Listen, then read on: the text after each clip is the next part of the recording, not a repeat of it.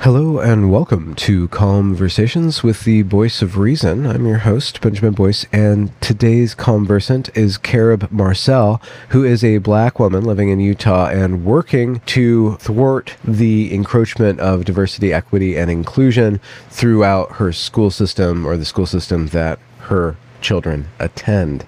In this conversation, we talk about her own path towards enlightenment and overcoming her struggles that life handed her via destiny, fate, or her own personal human condition, and why she's standing up against DEI and why you should as well. I found her to be a wonderful conversant. Links to her work are down there in the description. Without further ado, here is Carob Marcelle.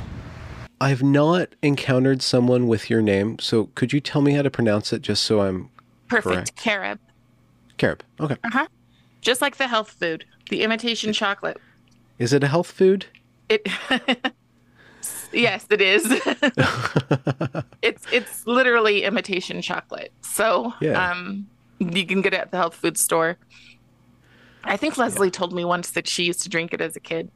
So Yeah, no, it's some sort of Southern delicacy or something. Yeah. Yeah. Where's your what's your I guess your Nationality? well, Oh, not that, but like your family history kind of. oh Where'd you yeah. guys grow up and Okay, so I have a unique I'm a rather unique person. oh, I not that everybody isn't, right? But I put myself into foster care when I was 8 years old, and I lived in foster care and I aged out. So I don't have family. But my mother is like Sissy Spacek from the movie Carrie. And the mom or no, the girl. the mom. Okay. So growing up, my mother used to make me call her Your Majesty, and she called me Slave Girl. Oh. I come from an interesting background, which is why I don't buy into the victim narrative. Okay, because you see what happens when the victim narrative is internalized Yes, or absolutely. multiplied. Wow. And so, but at 8, you were cognizant enough, or you had your wits about you to such a degree that you were able to initiate that process yourself? I was being groomed to be a prostitute. So, yeah, so my options were that or to get out. And I have a very weird kind of I would watch Nick at Night, and I'd watch the Donna Reed show, and I was like, that looks a lot more normal than my life.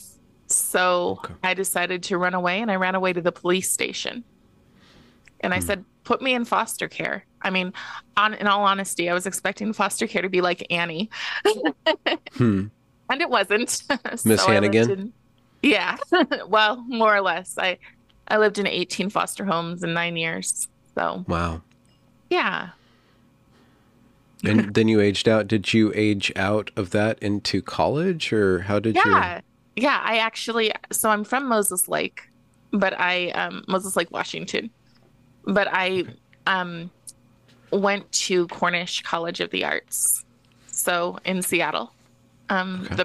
the Performing Arts College, and I only lasted 1 year there, and I left there with an overdose of sleeping tablets because I had such an expectation that everything was going to be wonderful once I finally got to college, and it just wasn't. I was still the misfit. It was hard. You were a misfit among art students. Yes. Oh, wow. So like misfit multiplied. Yeah. So I was super religious to the point that, like, when other people were saying they love the Backstreet Boys, I wrote I love JC on my shoes, and I meant Jesus Christ. Hmm. And so by the time when I got to college, everybody was a lesbian, or orgies or whatever else. Including the men. Yeah. Because it was an art school, right? I mean, it's Cornish. So I thought that I I remember being asked to to do a monologue that was your creed. And I had said, I believe in Christ, but I also said, I also believe in the right to say, F you, Almighty Creator. And so, because I'm pretty open-minded, I've always been relatively open-minded. Like I can have my own faith and that's up to me, but I don't hate somebody who doesn't share it. I've never looked at the world through we're so different that we can't get along. So, which is where the whole woke nonsense makes no sense to me because Hmm. I'm just like, how how is this a good plan? Oh, yeah. That's a good that's a good question. Um, it's it's kind of fascinating to see how moralism or somebody's moral priors can obscure reality to such an extent that they can't see the outcomes of their morality. Yeah. You know, even though they want the good, when they implement the good and it doesn't turn out to be good, they can't. It's really difficult for them to revise that or to see the consequences of their, utopian fervor Yeah. or any given like moral outcome. It's the That that makes ego. There's something about that. that makes a lot of sense, except that what's happening right now is so bad that I think you actually have to put your head in the sand to keep going forward with it. Oh, And I mean, I saw it in 2020. I lived in Seattle and I was assaulted. I was jumped by a girl for carrying a sign that had Martin Luther King's face on it and said, "Character matters. Reject CRT. They are using us." The girl who jumped me could have been my relative. We look that similar. But she jumped out of her car and she said, "I will not allow you to spread your hate." And I was just like, this is Martin Luther King. What are you, what hate? I don't have hate in my heart.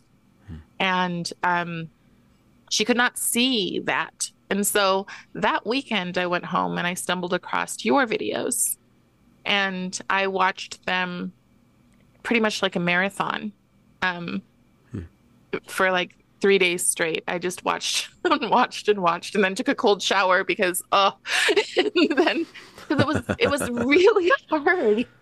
It was are you hard talking to about the watch it. evergreen? Yes, Yeah, yeah, yeah. and I thought, how in the world would anybody be okay with this? Because all I saw was hatred and othering people, right? Hmm. And especially the one woman that always stuck with me was that young woman who stood up and said, "I'm not a victim." And then I think the next day they pulled her out into the crowd and made her have a struggle session. Yeah, yeah. There was a couple of black females specifically who either questioned or disagreed with the mob, and they both were, put through, shown the right path. And they both recanted in one way or another. One girl who has a reading disability was kind of put front and center and told to read something and thoroughly embarrassed. And then the internet to this day still mocks her, as the evergreen student who can't even read. But without knowing the backstory that she was put in that position for disagreeing with the mob or for just wanting to hear both sides. Right. So. Yeah, it is very hard. I work with people who I work with kind of the inner city people of Utah, which I didn't intend to do. I Wait, there's literally a city of sufficient girth that it has an inside to it in Utah? Utah is not what you think by a long shot. By a long shot. It'll be exciting, fun to get into it. Mm. And hope my car doesn't get blown up. So Oh, while you're speaking to me. yeah. Okay. Well, that's a good way. How should we frame this discussion? Like, where do you want to head? So I know where we can begin and kind of Yeah. get into your story and your trajectory. Because we Before I already kind of did but right, I like, know. And I am a jumper. you're a jumper? Yeah, I jump all over the place. Like MC Hammer Pants? Exactly. Exactly. So I spilt milk. I made notes of everything that I wanted to try to hit. Um, so one of the things I think that's important to hit is that people move to a state like Utah thinking that they're escaping it, and there really isn't an escape. Oh. But um, states like Utah, well, especially Utah, mental manipulation is the big thing here. And people, mental manipulation Mm-hmm. or the colonization of the mind is another way of putting it. Okay. And so what happens, especially here, is that well, the Mormon church has a background, has a history that if you aren't Mormon, you generally know. And that is, they didn't allow blacks into the church until the 1970s. Yeah. Now, I'm not LDS, I'm former, but I'm not current. But because of that, so many people are jumping onto the woke wagon, and nobody will admit it, but that's what's happening. Is they're like, well, obviously we have this racist past that's not that racist, so how do we fix it? Mm-hmm. And so that's one thing. The Yeah. the we have signs out here. We have these insane billboards that say, "Let me hold your gun until you feel safe. Let me hold your pills until you feel safe." So you're driving down the road, not thinking about anything, and all of a sudden there's suicide signs. Oh, okay. Suicide. I thought that was like, let me confiscate your ability to self-defend yourself I'm with the sure guns. that's part of it too, but it's Yeah. really like our governor goes and visits the high schools and the kids, especially with the LGBTQIA. They will wear armbands that look like, they think they're supposed to look like the victims in the Holocaust, but who They wore the look like armbands? Stasi. I'm like, who wore the Yeah, armbands? the rainbow Stasi. Yeah. Yeah. And you just Yeah. sit there going, and the The rainbow governor's, guard. yeah, exactly. Yeah. Exactly. So it's an interesting, and that of course doesn't go along with the proclamation of the family. Um, and then they What's that? have the proclamation of the Proclamation. family is it is a basically doctrine that was put out by the first presidency of the LDS Church, and ultimately it says a lot of things, but the main basic line is that marriage is between a man and a woman, Hmm. and that all changed in I think about 2010 with Prop 8, and it seems almost like people moved over here to change, to completely and utterly change Hmm. Utah. And then the other thing is elitism. So those are all of the kind of things that we can talk about. Hmm. What do you mean, So elitism? elitism. So one example is right now in my town, small rural town, we moved here on purpose. Um, we are getting the exact same things that you're seeing in Seattle, the exact same things that you're seeing in California. And then what you get is a progressive, we must move forward, even to the point of sending out student like um, newsletters that say, if your parents aren't kind, if they haven't taught you the right way to be kind, look for a better trusting adult, Oh, okay. a be- so we're getting all Yep. sorts of yeah, Propaganda. Yeah.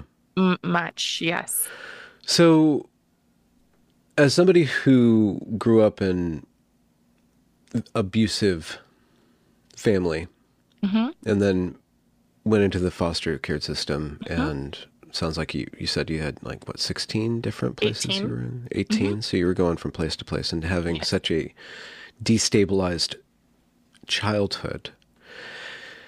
And there's sexual abuse, it sounds like, or like the Hmm. beginnings of that in that, and you're of a ethnic or racial minority, so there's probably some racism, or there's some interaction with your racial identity that you've seen, that you probably had to struggle with or grow through. Then to see the rhetoric of justice, of social justice, come in and accuse parents wholesale of child abuse and use, I guess, gender, sexuality, and race Right. to facilitate a wedge between the child and parent. It might be the case that you have a little bit of something to stand on to say, okay, listen, there's abusive parents and then there's not abusive parents. And you Right. can't just say because parents aren't teaching you the right way to be kind that they're abusive parents. Right. And you can't determine what kind is for someone else. Um, I would say that there's nothing that I value more than being a mother. I was only able to have one child. We attempted to foster in Seattle, and you had to go down the route of Hmm. being trauma-informed care. Okay. Trauma-informed care is worst practices. Oh, Watching what? worst practices in so I have some standing based on like what works well for what will work well for kids, what common things that have always done well for a human being, not just a child. But some of those common things would be having a sense of gratitude, um, taking responsibility for your actions, um, learning how to just look someone in the eye or have a conversation with them. So some form of self-confidence. Yeah, Yeah. exactly. So, but self-confidence rooted in self, not in the collective. Yeah. Yeah. So, what trauma-informed care tends to do is to give as many excuses as possible. I'm sure you're familiar with the ACEs scale. Okay, that's the Adverse Childhood Effects of Trauma scale. Okay. Um, and I'm a 9 on that scale. You can only be a 10, although I'm sure today that scale has turned into a whole bunch of different things. Yeah, there's probably a lot of inflation, trauma inflation. Right. Yes. So being a 9, that means the only thing that hasn't happened to me in terms of you alluded to sexual abuse is no one has been killed in front of me. Every other Okay. thing that you can imagine, yes. Um, and those are the people, we are the people, I guess, that need true resilience. I realized at a very, very young age that if I was going to succeed in any way in this world, I had to rely on myself and I had to become the person that I wanted to be. Had somebody taken the trauma-informed route, they would have said, "For you, you've been through so much, you can't possibly achieve mean world." And when I say that, my foster brothers and sisters, they did make those choices. They still have a chip on their shoulder. They still have not, Hmm. yeah, it looks like Jerry Springer. Um, they've had a rough life. So you would think that if somebody like me comes out and says, I've got some good solutions, I've got some good trainings, I can help you here, which I have done. I've gone to my school district and said, I could probably help you with this.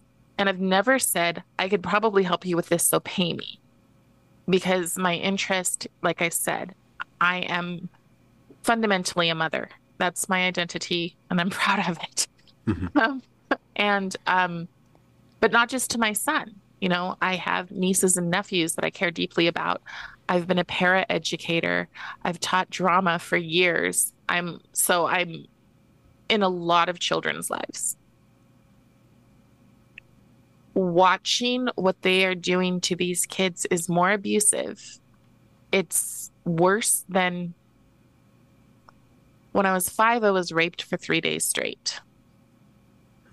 This is worse Why? How could that possibly be because worse? it doesn't stop. The mentality is so crippling and long Yeah, lasting. Yeah. yes, and just the gaslighting, the constant telling you something that's not true, and there's no door that opens, no weekend that ends. It doesn't stop. And to watch them want to do this for no other reason, in my opinion, than power, because none of these practices are working. Our kids are doing worse in school. Our kids are afraid to talk to each other. Our Hmm. teachers are afraid. Our parents are afraid. Everybody just lives in this constant state of fear that doesn't end. And the people in power, How? go ahead. How What? does it not What? end? I know. How is it? How does this trauma-informed care lead to a state of constant fear and alienation? Oh, well, trauma-informed care, I think, leads to weakness. Okay. I think it leads to fragility. You know, Okay. Yeah. Robin DiAngelo's white fragility, but I think that it leads to true fragility, Hmm. an inability to, kind of take the world by both hands and say, I'm going to direct the way things are going to go in my life. Instead, you're waiting for things to happen to you. And you're also being constantly told the good things aren't going to happen to you. But at the same time, you're also being fed, you're being given enough. So I had a foster What? daughter Enough attention, or or enough stuff. One of the worst agencies, in my opinion, was the Casey Foundation. There will probably be people who will be upset by that. But the Casey Foundation gave their foster kids a lot of material things, a lot of material opportunities. By the time we got into foster care, I had a foster daughter who opened up the pantry and pulled everything out and threw it all over the floors on purpose. And then she stood in the middle of my hallway and urinated. And then she grabbed a mop and painted me with it. Meanwhile, I'm calling the social worker going, what do I do? What do I do? What do I do? And they said, just take some deep breaths and maybe sing her a song. And I'm just like, okay. that's not going to help. And I would say, best practice. You need to come out here. We need to sit and have a roundtable discussion and talk about expectations. Oh no, because that could upset her. This is not healthy. This is harming children, and it's just not healthy. Mm. And it So doesn't if stop. Sorry. and it yeah, with the mentality being Yes. embedded, then you perpetuate that form of self-victimization and I guess perpetual fragility. So what were the steps for you to process and heal from your childhood? What were some of the hurdles and the ways that you grew past that? One, I think I was very fortunate in that I didn't believe the majority of it was my fault. I could I could look at life and maybe I had a strange sense of maturity, but I could look at life and say, I wasn't the 40-year-old man having sex with this person. Um, my mother's behavior was so off the chart. It wasn't what happens for a lot of foster kids is that they want to go back. They idolize their parents. They fantasize that their situation is a lot better than it actually is. Um, Mine was bad enough that that was not a that wasn't an option. So, Hmm. the first time I ran away from home and I went to the police station when they brought me back, my mother grabbed a screwdriver and put it next to my tongue and and she's told me if I ever brought the pigs to her home again, she would tear my tongue out. So I knew I knew I needed to leave and never ever go back. Hmm. And so for me, that was the first step. The second thing was I valued reading. So I read, and it's one of the things that's frustrating to me about representation. I read books about people who've overcome and had beautiful lives. And as a little kid, that meant I read The Secret Garden. That meant I read The Little Princess. They didn't have to look like me. They could be British girls. Hmm. And I still appreciated the story and I got something out of them. And then the last thing was, well, two things. So one, this is so tricky today, but I had a wonderful counselor. Um, his name was Paul Martin. I will never forget him. He was my counselor for most of my growing up. So I graduated out of therapy when I was, I think, maybe in 11th grade. But for every foster home, everything, he was a steady constant in my life. Hmm. So, um, and then I had a teacher who told me once, Mr. Garza, and he told me, I see that your life is bad. I see that this foster home is terrible, but the way your life is today is not the way it has to be in the future. You get to make your life what you want it to be. Hmm. But whether you succeed or you fail, it really is on you. Mm-hmm.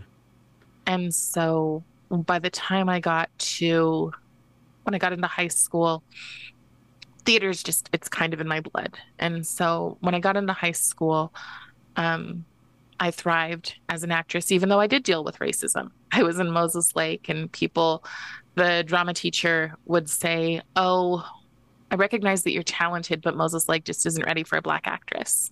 Hmm.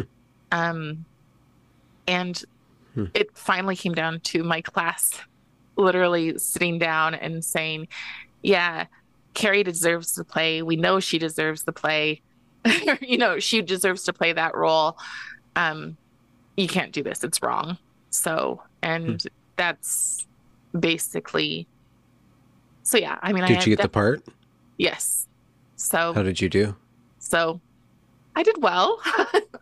I mean, yeah. So, so yeah, it was Rosalind in As You Like It. So another one of the stupid things where, black people can't appreciate Shakespeare. There's so many Mm-hmm. insulting things. And I think the biggest thing that I've learned is to let most things roll off your shoulder. So, um,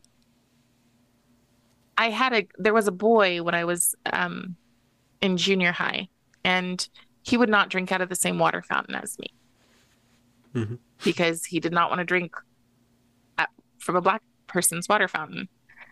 And Was this, what decade was this? Like 1940s or something? this is the 90s.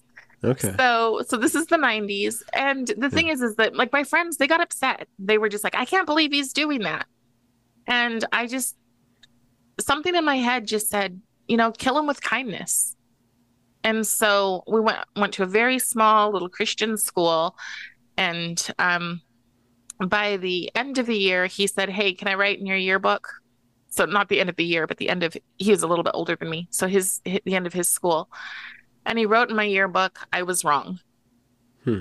And so sometimes we deal with racism by going, "Yeah, you're stupid, but whatever," and Hmm. I the way I look at it is that there's racism, there's bigotry, and then there's being a racist.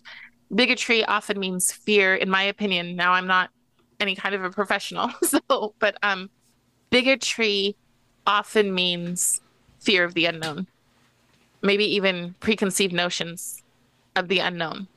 But that's something that can be changed. That's something that people can grow from. People can have conversations, get to know that you're just a normal person, just a kind person, whatever. And I don't think that there's anything wrong with having a bigoted or biased view if it's something that you work on changing, if you're something you're open to change. Racism has hatred behind it. And I think what racism also has supremacy behind it. Mm-hmm. Um, and I find I find these days now to be the most racist time I've ever lived in. Because of the hate and the supremacy or superiority? Yes. And Because, go ahead. how is hate and superiority smuggled into anti-racism, quote unquote? It's all of it. So people at the top, so there's grifters. Okay, Yeah. there's yeah, the one in your story, the Queen of Hearts or whatever she was. Yeah. Hmm. Um, but there's grifters at the highest levels. Um, from what I Yeah. understand, DEI really came into our schools when Obama came in. That's when it all started Hmm. from, yeah. So I did not recognize that at all. So it was by watching papers that were done in 2015 that I saw some things coming in. So people nothing bothers me more than being lied to. And so when people, Black people, say you can never achieve while being in their mansions, while being married to royalty, while being, famous celebrities, when people say that no one else can achieve because they're Black, that is that is sick. I mean, it's just lying. It's lying. But the worst thing is that the people who believe it. And so what I believe all DEI is really just the practices that were used on African Americans since the 1930s. So that's when What do you um mean practices? Like some sort of propagandistic practices? so before the 1930s, African American families were intact. They valued education a lot. So when they got out of slavery, they were they were all about learning how to read, learning how to do for themselves, being self-sufficient. Um, they became, and I didn't even know this until like the last couple of years, but they became doctors and lawyers and judges. There's a place called Covert, Michigan, where Blacks and whites lived and worked together. Blacks were the police, so that kind of puts to bed the narrative that African Americans and policing have always, that policing has always been rooted in that. Um, and the reason I know these things is because I teach Black history classes Hmm. for a positive version of ethnic studies through the Woodson Center. Um, Hmm. and the reason that I teach them, because honestly, I believe that all history, like, I've never been a proponent of things like Black History Month or, multiculturalism the way it's being done now. Hmm. But the goal is to divide people and to make them resentful. And that is what happened in first the Black community. I'm sorry, I'm really blunt, but first the Black community, you know, were the first people that I've ever seen that can make racial slurs about other people, and it's totally acceptable. Whitey, white demon, bleach demon, Hmm. it's really things that make me sick to my stomach to hear. But it's acceptable. It's perfectly okay. There was even one person who said, we don't like those words. And they're like, well, that's part of our vernacular. And it's Hmm. just, it's sad, but it's also extremely reductive. And I'm very concerned that the forced acceptance really makes people more and more resentful behind closed doors. And I think that's why racism is getting worse, because how many times can you listen to somebody say horrible things about you, beat you up, or just shame you before you begin to hate them? Hmm. So, um, in ethnic studies, now my son looks like he's Irish. He is he's pale, red hair and freckles. Okay. Hmm. Um, when I saw in Washington them say you need to identify as your biracial children need to identify as their oppressed side and reject their oppressive side. Hmm. Okay. I That's just great. thought, That's a recipe for individuation and a harmonious existence, an integrated psyche.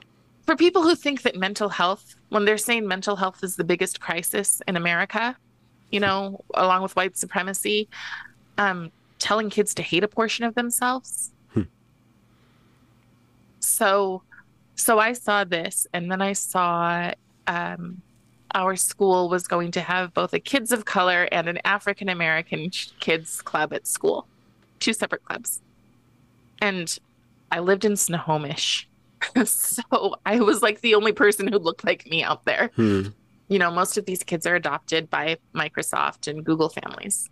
Oh, okay. And Hmm. so I called the school district and I said, I already teach drama here. I would be so happy to be the mentor. This was right after George Floyd. And I said, so what I imagine doing is putting posters up all over the room of achievements that these people that the culture has the people within the culture have accomplished. Um, and the principal said, let me stop you right there. And she said, we really want them to focus on their lived experience. And I just Meaning, thought, meaning what? meaning, meaning this is the point of ethnic studies. And this is what Okay. they want is ethnic studies. The point of ethnic studies is a double helix. First, to teach every child why they are oppressed. So parents bring it in and they come in and they go, oh, that's wonderful. We're going to learn about Guatemalan culture. We're going to learn about, Asia. We're going to learn about Europe. No, it is absolute social justice in your classroom. I call it social injustice or critical resentment theory. So the Hmm. first part is to teach your child to focus on why they are a victim, why they are oppressed. I don't know if you've ever seen, there's this wheel. It's the wheel of oppression. Yeah. Yeah.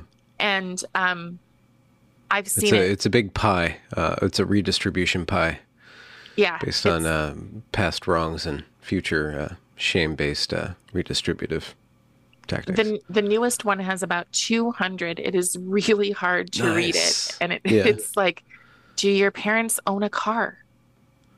Yeah.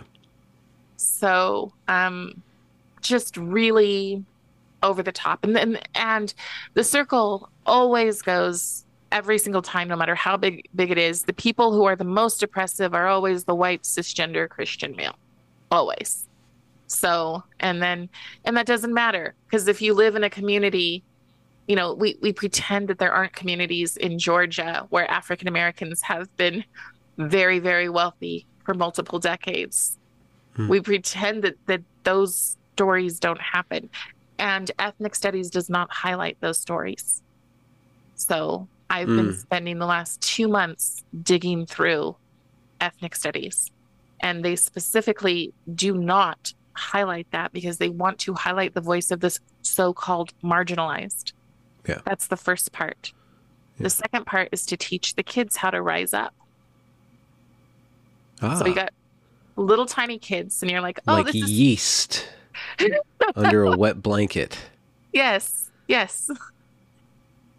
So, and I'm so sorry. I'm a high energy person, and your show is called No, you're Conversations. doing very So, good. You're doing very good. I just like to crack stupid jokes in the middle of it. So, one is to find a reason to be resentful, and then two is to how to channel that energy outward in order to disrupt and dismantle the systems of oppression.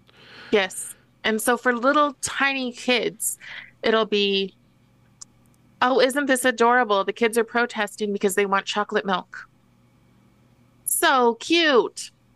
And then it's, let's pretend that the puppies aren't getting adopted and let's carry signs through the school. So adorable. Oh, well, now Hmm. we want to teach you how to be kind.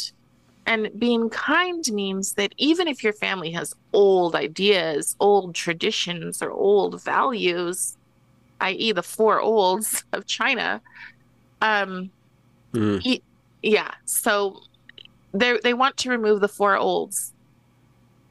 And So, and you are referencing a part of the Cultural Revolution under Mao's yes, China, where they made a list of the, I guess, 4 things that needed to be yes. It was old demolished in order traditions, for the old new customs, order. old religions, and old ideas, I believe. Okay. Yes. Okay. Yeah. And the Yeah. same thing is happening in Maoist America. Yes. Okay. Yes. And the reason that I found this out was, like I said before, I'm a pretty open-minded person. And in 2020, I listened to a bunch of Asian people speaking in Bellevue. And they said, where do we go from here? We ran away to get here. And the thing is that Asian people and Black people often do not speak to each other. So Hmm. the fact that they were so desperate that they were willing to have these conversations, and then I started documenting them. So the Wh- fa- Could go you ahead. give me a little bit more Yeah. context for this? These Asian people speaking. Who were they speaking to? They were speaking at Bellevue, and it was 2020, so it was about the election. Um, and they were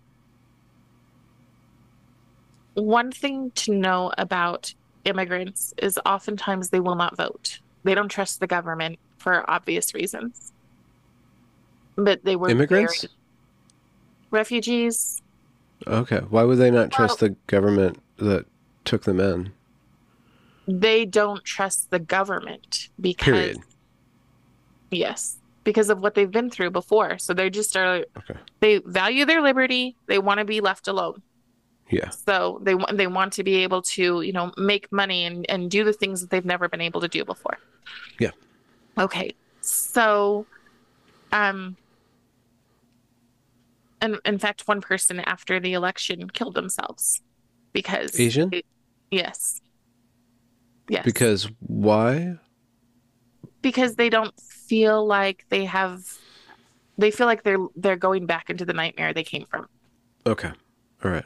And we're talking about Washington, and we're probably not just talking about the election of Joseph Biden, stellar leader of the free world. We're talking more about local politics as well in Washington and the Yeah. implementation of various explicitly Hmm. communistic, social justice-y, Maoist policies and policymakers. Things that look just like what they left. Yeah. Okay. But So, with a Google, Microsoft kind of yes, level of life, like income and yes, amenities. Yeah. yes, yes. But what they started to realize was, um, and I don't know if you've interviewed Alvin Louie from Courage is a Habit. I think Yes. you might. Okay, yeah. Yeah. When we spoke, he explained one of the things that he said was that they're being taught out of the same little book that their grandparents ran from. Yeah. So, um, and then what I learned from that, so I've been listening to a lot of people, especially from Asia, getting their Mm. stories. Um, but another thing that Alvin had said, and like I said, I jumped, so sorry. Yeah. Um, when I had said the thing about Asians and Black people, he said, "Well, here's the thing." He said, "When immigrants come here, they're even including African, right? They're thinking we are only one generation away from success. African Americans are taught we're only one generation away from slavery, even though it's not really one Okay. generation, right? Yeah. So, Okay. but they're Yeah. taught to look backwards. Everybody else is Yes. taught to look forward. They're taught to look backwards. And that's where I think the root of lack of respect comes from. Yeah. And it's really sad because then the people on this side perpetuate the things that these people already think. Yeah. And I feel like it's watching what's happening in schools right now makes me believe that what happened to them for all of these decades was designed. Okay. So that's something that we jumped off of and went Sorry. circuitously back around, and that's totally fine. I enjoy it. I can think like a spider web too.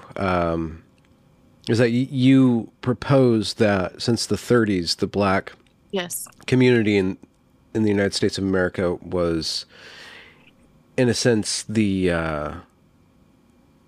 testing ground The guinea pigs. for Yeah.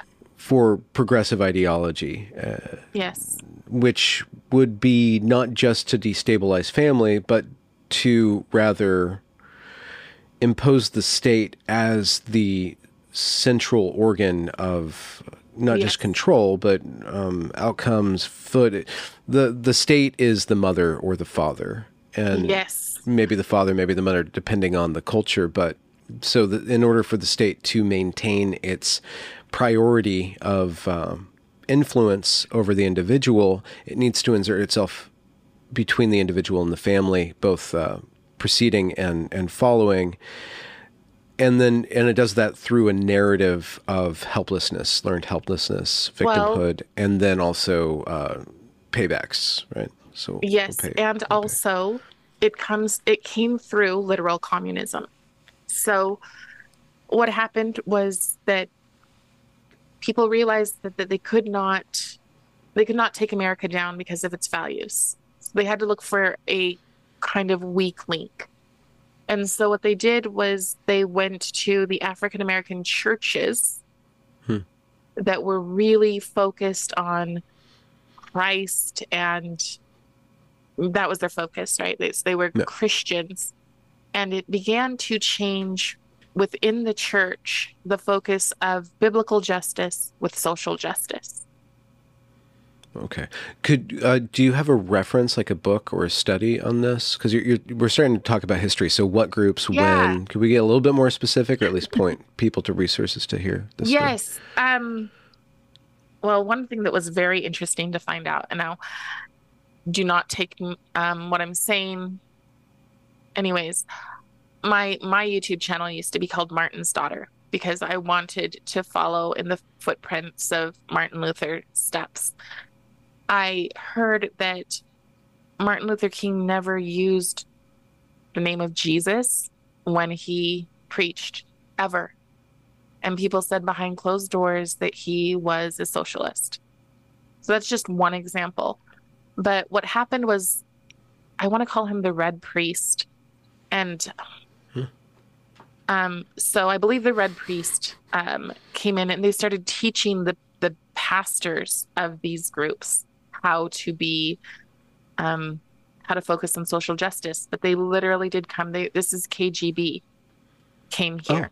Oh, okay. So in terms of, and I Do wish I we had know what more of era this then? Is this info. like the 50s well, if it's Yeah. KGB, it's got to be post-war, so 50s, 60s, and maybe some sort of instigating of racial unrest in America could be Yes. laid at the feet of. So Manning Stalin. Johnson, there we go. Sorry, Okay, I wasn't prepared for that.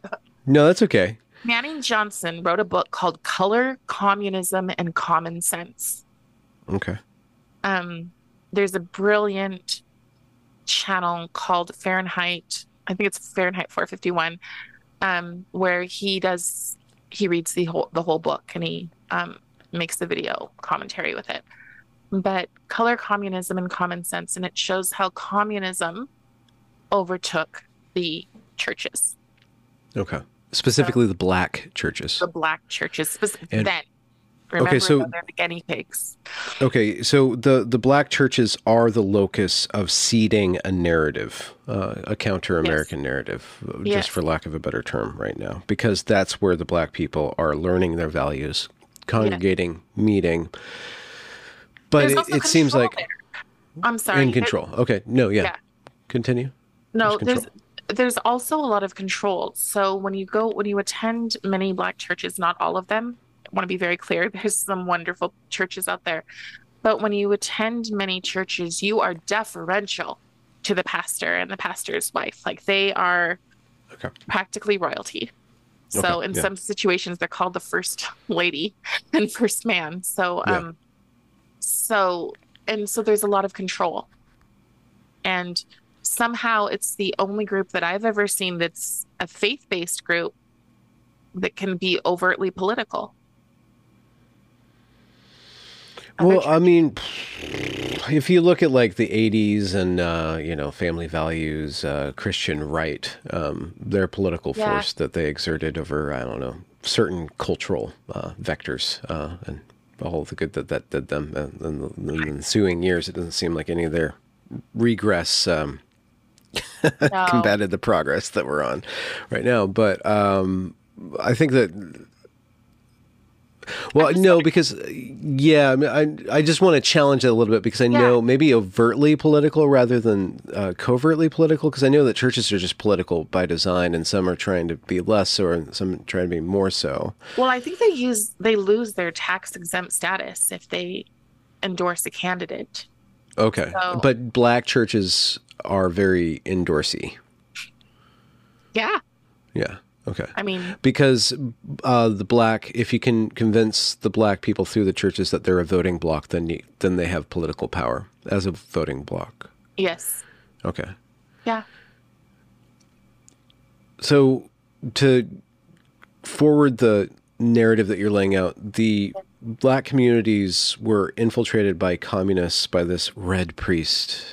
you're saying. Yes, and I wish I could remember his name, but I just can't. So, And one of the problems with social justice mentality that you were laying out with the ACE, Adverse Childhood Experience Score, or mhm. whatever it is that the church, the gospel, by focusing the individual and the community on the worship of one almighty God, the creator of everything, and a lot of key phrases in the Bible are about, God is the judge, and my job is to serve God and to build a family. Family is central to this.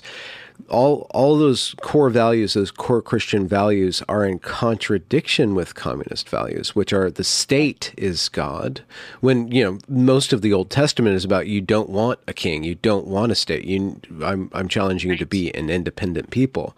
So how does that mix and how does that mutate? I think it's by kindness.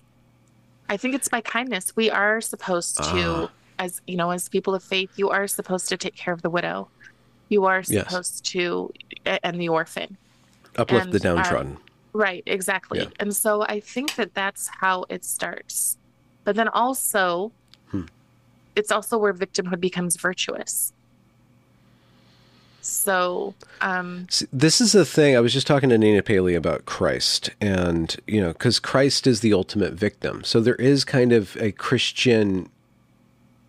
There's a way of relating to the victim yeah, that Christ redeems, and that social justice perverts. It takes the same kind of foundational values of charity, of yes. humility, of poverty, and it inverts it in a different way, in a satanic way, I guess, if we want to use the biblical terms, by making it So concrete material. with Christ, I think the basic is that once he dies on the cross and you accept him as your savior, then you are redeemed. With social justice, there is no redemption ever. There ain't no redemption. Try to make a gospel song about that.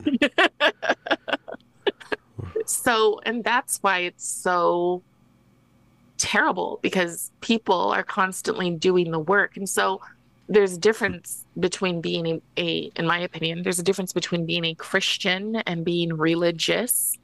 And one thing that I've heard is that Christ came to wreck religion.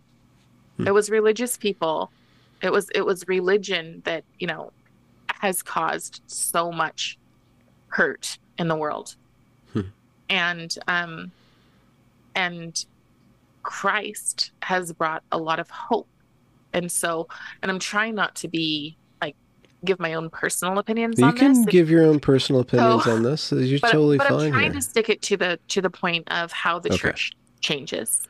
Yeah. Okay. So it becomes from being a savior to being maybe an example of, or for being the savior to being maybe an example of a savior. Um, So it's not about salvation, it's about liberation. That's one way. exactly. Yeah. Yeah. It's all about liberation. Yeah. That's Emancipation. Yeah. actually ethnic studies is called liberated ethnic studies. Yeah. It's And what that's a this spell is. very powerful mimetic device, especially in Black America, because America's story is about breaking those chains Yeah, of slavery. It's about liberalism. It's about being emancipated. And if you can take that emancipation a step or two further, you get Marxism. right. You get You that you basically revolutionary. you basically break the chains off and walk right into another cage. Yeah.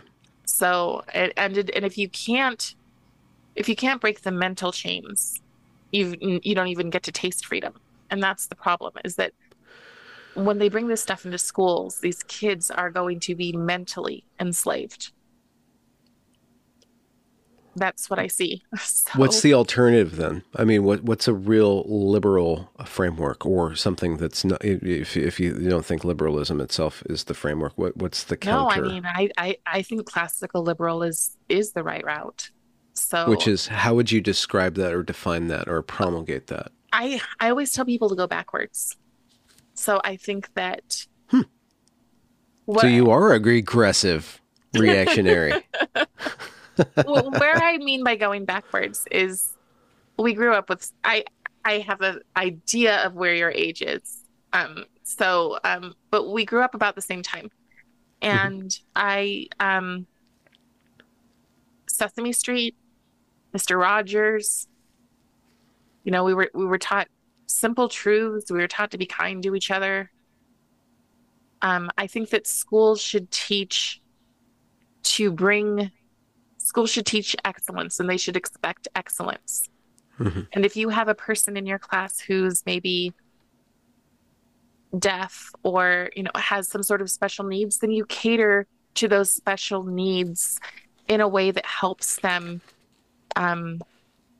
that helps them to reach where the other kids are as much as possible.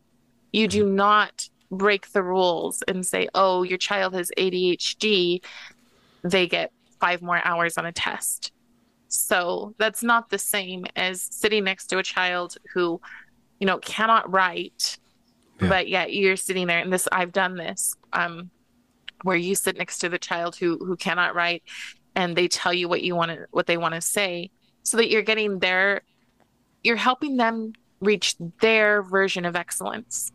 Mhm. We are getting rid of excellence. We are adopting worst practices. So one example, literacy. It's horrible right now.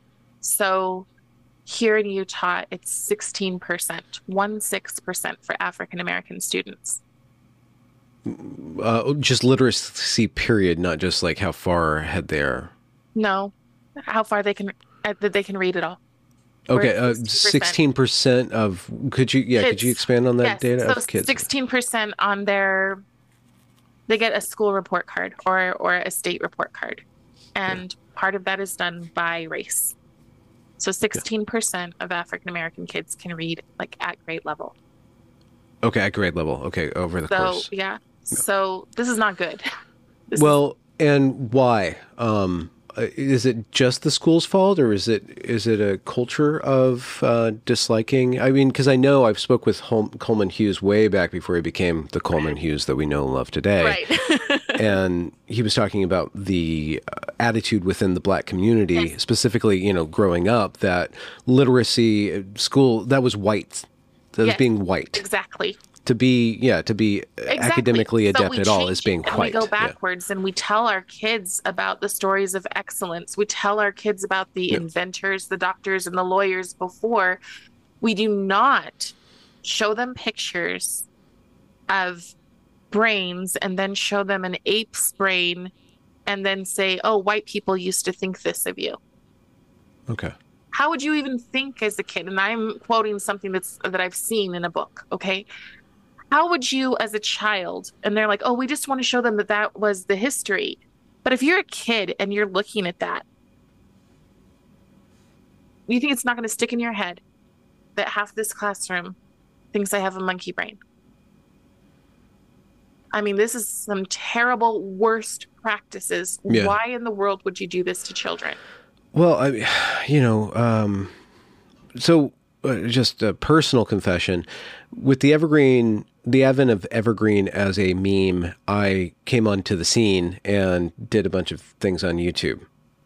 And it was mostly about the race issue. Yeah. And I spent, as long as I did on the Evergreen story, immersed in the race issue and got really sick of it because it doesn't seem like I can make a dent at all in that narrative because, I'm white, it's just like it, and plus it's so entrenched, like the mechanism of keeping this thing Yes. alive is just so big. But I saw over the course of my time investigating that and being involved in that like places like Clubhouse or sometimes on Twitter, Black Twitter, let's say, and that's just a euphemism for a lot of people who are Black who use Twitter, and they have kind of their own culture, a lot of memes. Like if you ever stumble into a Twitter thread and it's all like GIFs, like it's kind of like Black people use the GIF a lot, and they have maximum. Okay. They probably have like half of their phone data is just like with saved GIFs and stuff like that, but. You get into, and I just saw it the other day, I think it was yesterday, just talking about it was a meme. So it was like it was a picture of Superman and the picture of that guy from The Boys, who I don't know, like he's Homelander, you know. So like you have like this like righteous superhero of like, this is what America was taught in school, but this is the reality of America, which is this really cynical take of like Right. a murderous, self-obsessed, narcissistic, you know, power-hungry individual, and it was kind of that. And I've been in Clubhouse, or I listened to Clubhouse, which is an app. I don't even know if it's still around. I think it is. But you have a lot of the Black community commiserating over the fact that they can't get ahead, that they can't do anything, that they are oppressed, and they come together as a community and they kind of focus on that. And whenever somebody in that community, a Black person, comes on and says, listen, I'm making millions of dollars a year. Like, if you guys just like figured out how to like use this thing called the free market, you're free. You can liberate yourself, but you guys are actually running into the chains and you're perpetuating this change. So the frustrating thing about this conversation is that I can't even comment on that because that itself is perpetuating, you know, this divide. So it just like, how could I ever, I can say this is puerile. This is really damaging that the schools are doing this, Right. but there's an addiction in that community to that version of the story, of the narrative that's really entrenched. Right. Maybe somebody like you, but I know just like with the feminist arguments, and I shouldn't say that you would be cast out by having different ideas. You would be like the ideological structure will automatically purge you from itself, because if you don't adhere to these tenets of it and these beliefs, you're Hannah Nicole Jones, or who was the author of 1690s. Like, yeah, there's two types of Black. There's politically Black, and then there's just Black as a race. Yes. And so we can't even be Black. Faces that aren't Black voices. We don't want Black faces that aren't Black voices. That's true. So it's just wrong. really frustrating. So so I don't even know if I can comment on it. And so the conversation itself, there's nothing I can do. Right? This is the thing, and yes, you have to. I'm not. I mean, you obviously don't have to, but if we want to make a difference, then we must not cave into the manipulation. We must not cave into the gaslighting. We can't. So we have to say, yeah, I don't believe your stuff. I think you're crazy, and I'm going to keep going. So that's you're right. PBS had me on a couple of, like, last year. Really? You made it to PBS. Okay. This is going to be interesting. I wonder what oh, wow. This is going to be interesting. So, but this is just PBS Utah. But yes. So I was on, PBS Utah. Okay. And they were having a conversation and it went fine. They wanted me to represent the true conservative. And on the break, they said, wow, you're much more intelligent than we expected you to be. And these are two Black men who are talking to me, and I'm just sitting there going, how is that acceptable? So that's one. Now they're doing a new episode, and on this episode they want to talk about ethnic studies. They are having one person on who she is the golden child of Utah's voice of reason for Black people. She goes to our schools and she teaches microaggressions. She runs a social justice school. They reached out to the group that I work with and said, we want somebody to come and speak about ethnic studies. And they said, that's fine, we'll send Carob. And they said, literally anyone but her. They are making the person who goes on answer a whole list of questions to make sure they have the right narrative, that they don't step over that line and make anybody feel uncomfortable, and that the other person with their social justice, all Black school, maybe it's all people of color, but there's no white people, not even on the staff of this school. It's insane. I find it completely insane, but I want to flip that and say there's hope, though, because even in that one little episode that I did, people started sending me messages and going, how do you have the strength? Like, we know that living here, this is what's expected of us. I said, well, what do you expect of yourself? And so people are starting to open up their eyes. They had that whole race replacement theory. White people are afraid of replacement, whatever stuff, right? Um, but as they watch more and more people come across the border, they're starting to go, wait a second, are we no longer significant? And so they're Hmm. starting to wake up there. But for white people, Hmm. and I hate that term because Why I people? just, I'm like, I'm- my husband is white. My son might as well be white. Like, Yeah. this is not a thing for me. And I think I'd like to believe it's still not a thing for many, many people, but I don't know how you keep it from being a thing when it's so constant and in your face, when Oh yeah. people can say and do this stuff. I think that if I were in those shoes, I would step back. I would be like, oh, I can't, but you have to because you have to show, just like I had to show that boy at the water fountain, you know. Yeah, I Hmm. don't, it's very simple. And I honestly think that just like when I go into certain places, people will say, well, you're like a breath of fresh air. You don't hate us? What? You Hmm. know, I think that the opposite has to be taught. Yeah, I Remember don't believe. that meme photo of like this very unappealing. Sorry, but like she's not dressed well, I but know who she's a you're black talking woman, about. Yes, and she's she's not got like timey either. white She's people are evil, and yes. PayPal Oh me. You should say goodness. it's okay to be white. PayPal me. That's what you should do. That should be your brand.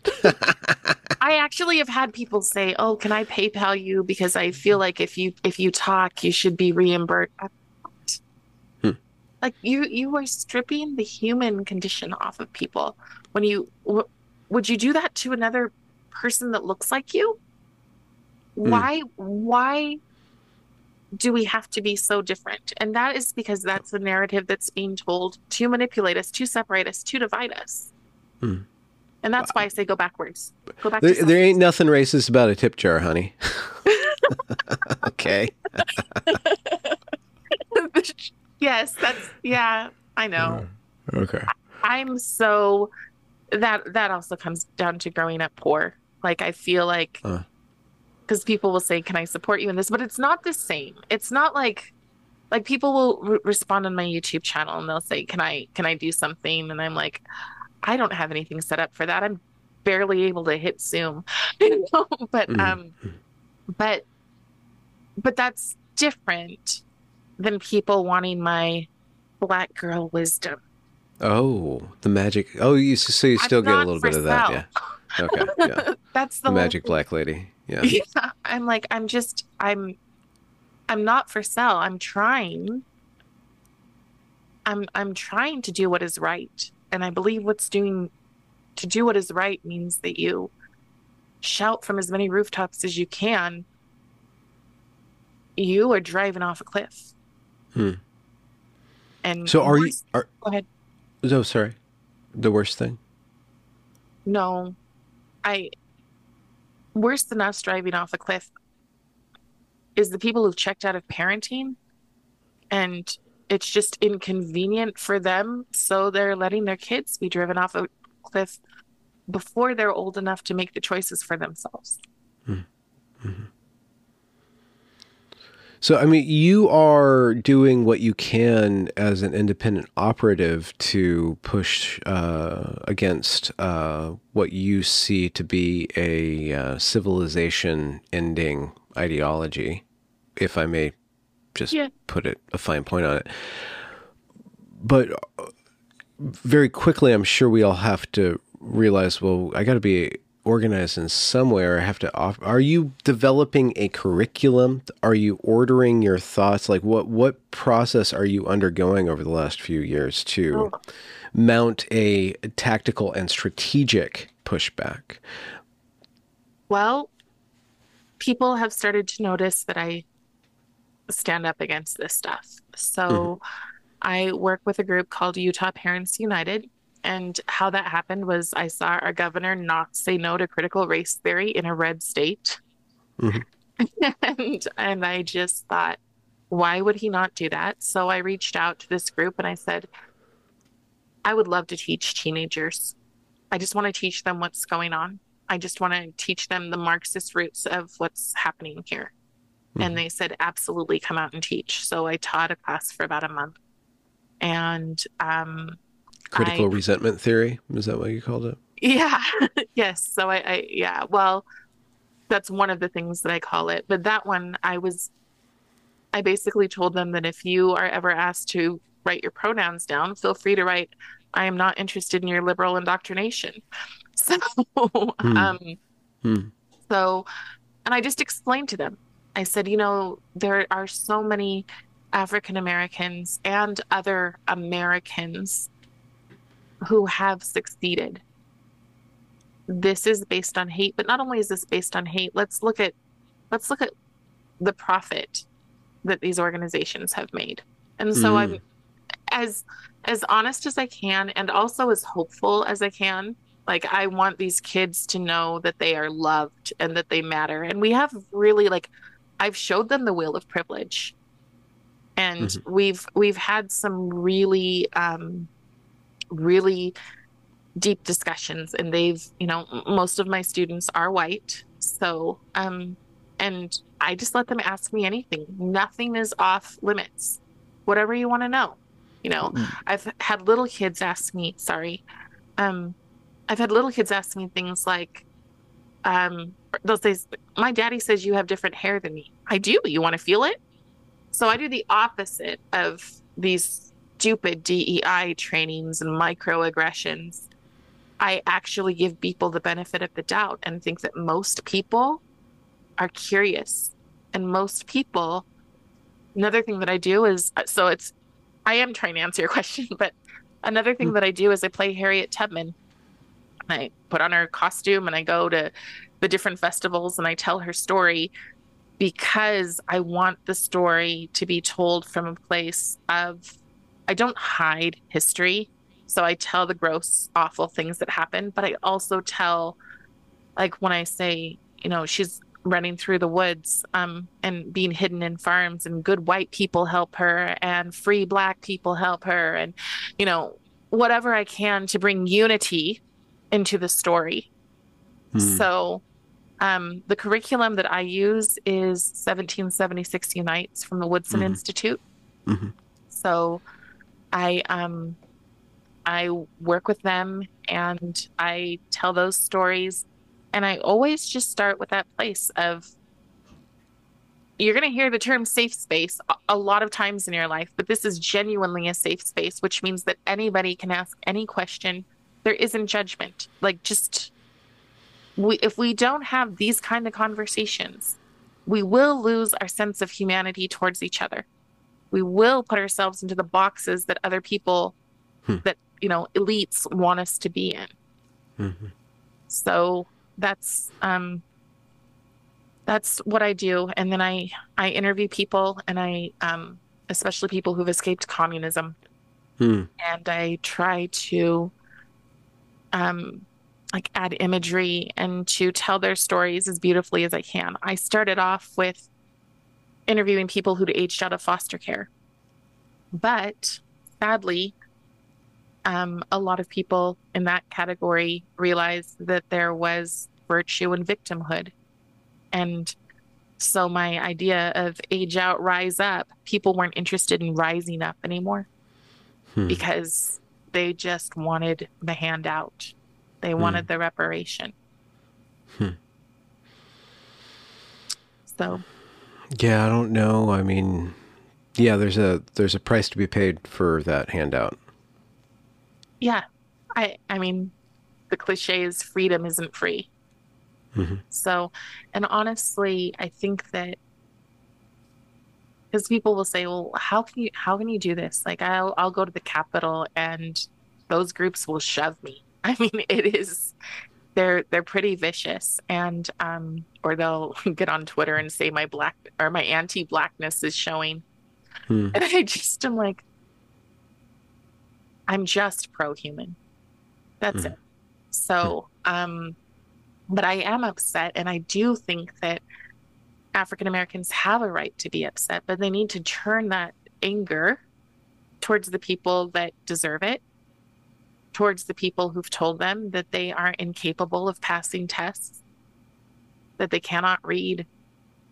You know, if I believe that if these kids were to go into classrooms, and I've been torn because some people have said, well, don't you think we can teach our kids the best? And my pro-humanness is like, no, I want a freaking rainbow of everybody, you Hmm. know, all like loving each other, being kind and contributing to society. But like you said, if the damage has been done and it's so embedded that they can only trust people who look like them, then what do you do? I'm very nervous because we're starting school scholarships at $8,000 per kid. And I'm very nervous that the social justice crowd is going to get that money and the damage that can happen to those kids. What do you mean $8,000 scholarships to what? To 8,000 school choice. okay, okay, yeah, So, yeah. and so I absolutely support school choice. Our schools are a dumpster fire. Um, but I would be very, very nervous that, Hmm. you know, they're going to become BLM schools. Yeah, I mean, if it is a free market, then you'll have your Marxist educations, you'll have your Catholic educations, maybe you'll have a couple of, or a few 1776 educations, right? Yeah, Maybe yeah. classical schools might take a rise. Maybe. There's a brilliant, brilliant school called the Piney Ridge School, and it's been around for about 200 years, I think 200 years. And they were so poor that they literally split logs down and they did their homework over the logs. Hmm. And this school, the principal of it today is on the Woodson board. These kids come from the worst situations. It's a boarding school, Hmm. and their success stories are through the roof. But you have to ask why then? If their success stories are through the roof, are we not implementing them? Why are we taking the best practices away from our kids? Yeah. Well, I mean, it's bothersome to have a bunch of individuals that are self-determined. It's much more safe for bureaucracies and incredibly complex systems to have compliant and reliant cogs. So, So I have another question on that then. hmm. So if behind closed doors people are becoming more and more resentful, is it possible that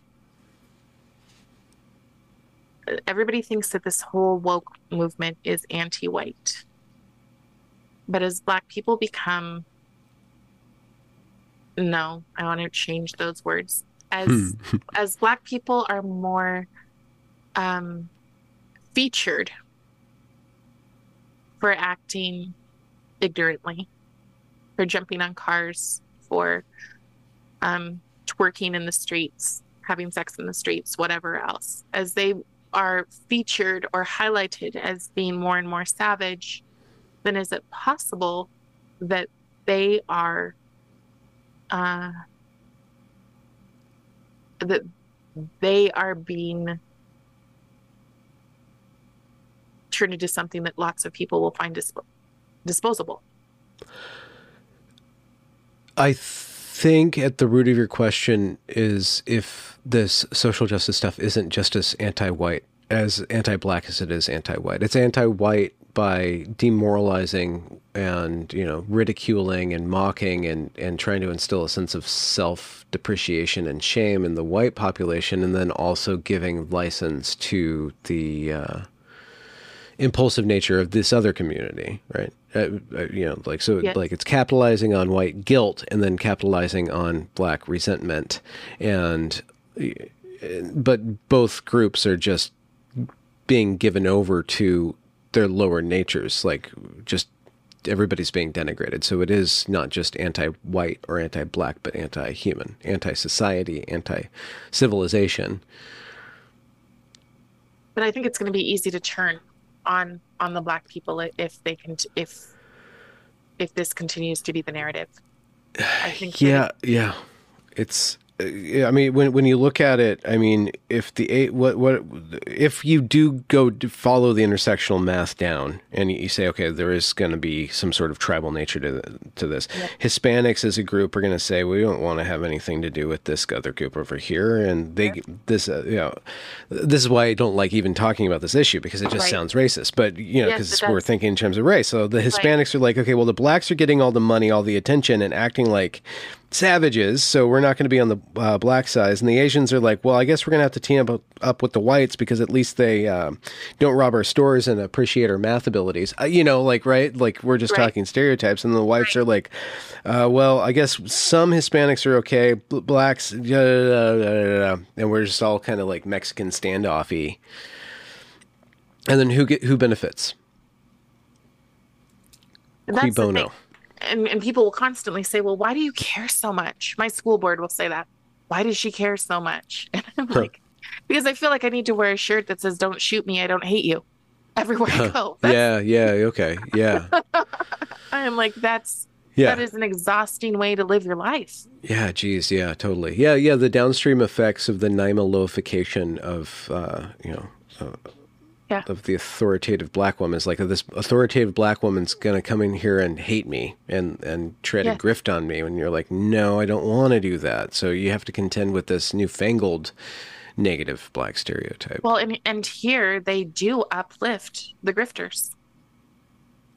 They do. They want them in their schools. They want Mm, them to tell their narrative because hmm it makes them feel, I think, as long as we're putting someone else down, as long as we're pointing out someone else's problems, then we're the ones who are absolved. We don't have to worry about test scores because it's all whiteness. Right. Whiteness is the problem. So true. Yes. Demanding high test scores is white. Yeah. Yeah. So, how can people find you and revel in your content? Good. My channel is called Be Not Afraid Hmm. with Carob Marcelle. It's long, but yeah. And I had somebody say, you seem afraid of everything. So I just want to hit that. I'm not afraid in the long term of everything because Yeah. I am a person of faith. Um, doesn't mean that everything that I talk about is faith related by a long shot, but I'm very concerned about where society is going and what we are giving to our kids. hmm So, Ben, thanks so much for having me. I don't know to go by Benjamin, but thank you very much. Thank you, Carob. Thank you so much. It was really wonderful to meet you You and too. to have this conversation. Absolutely. Thank you.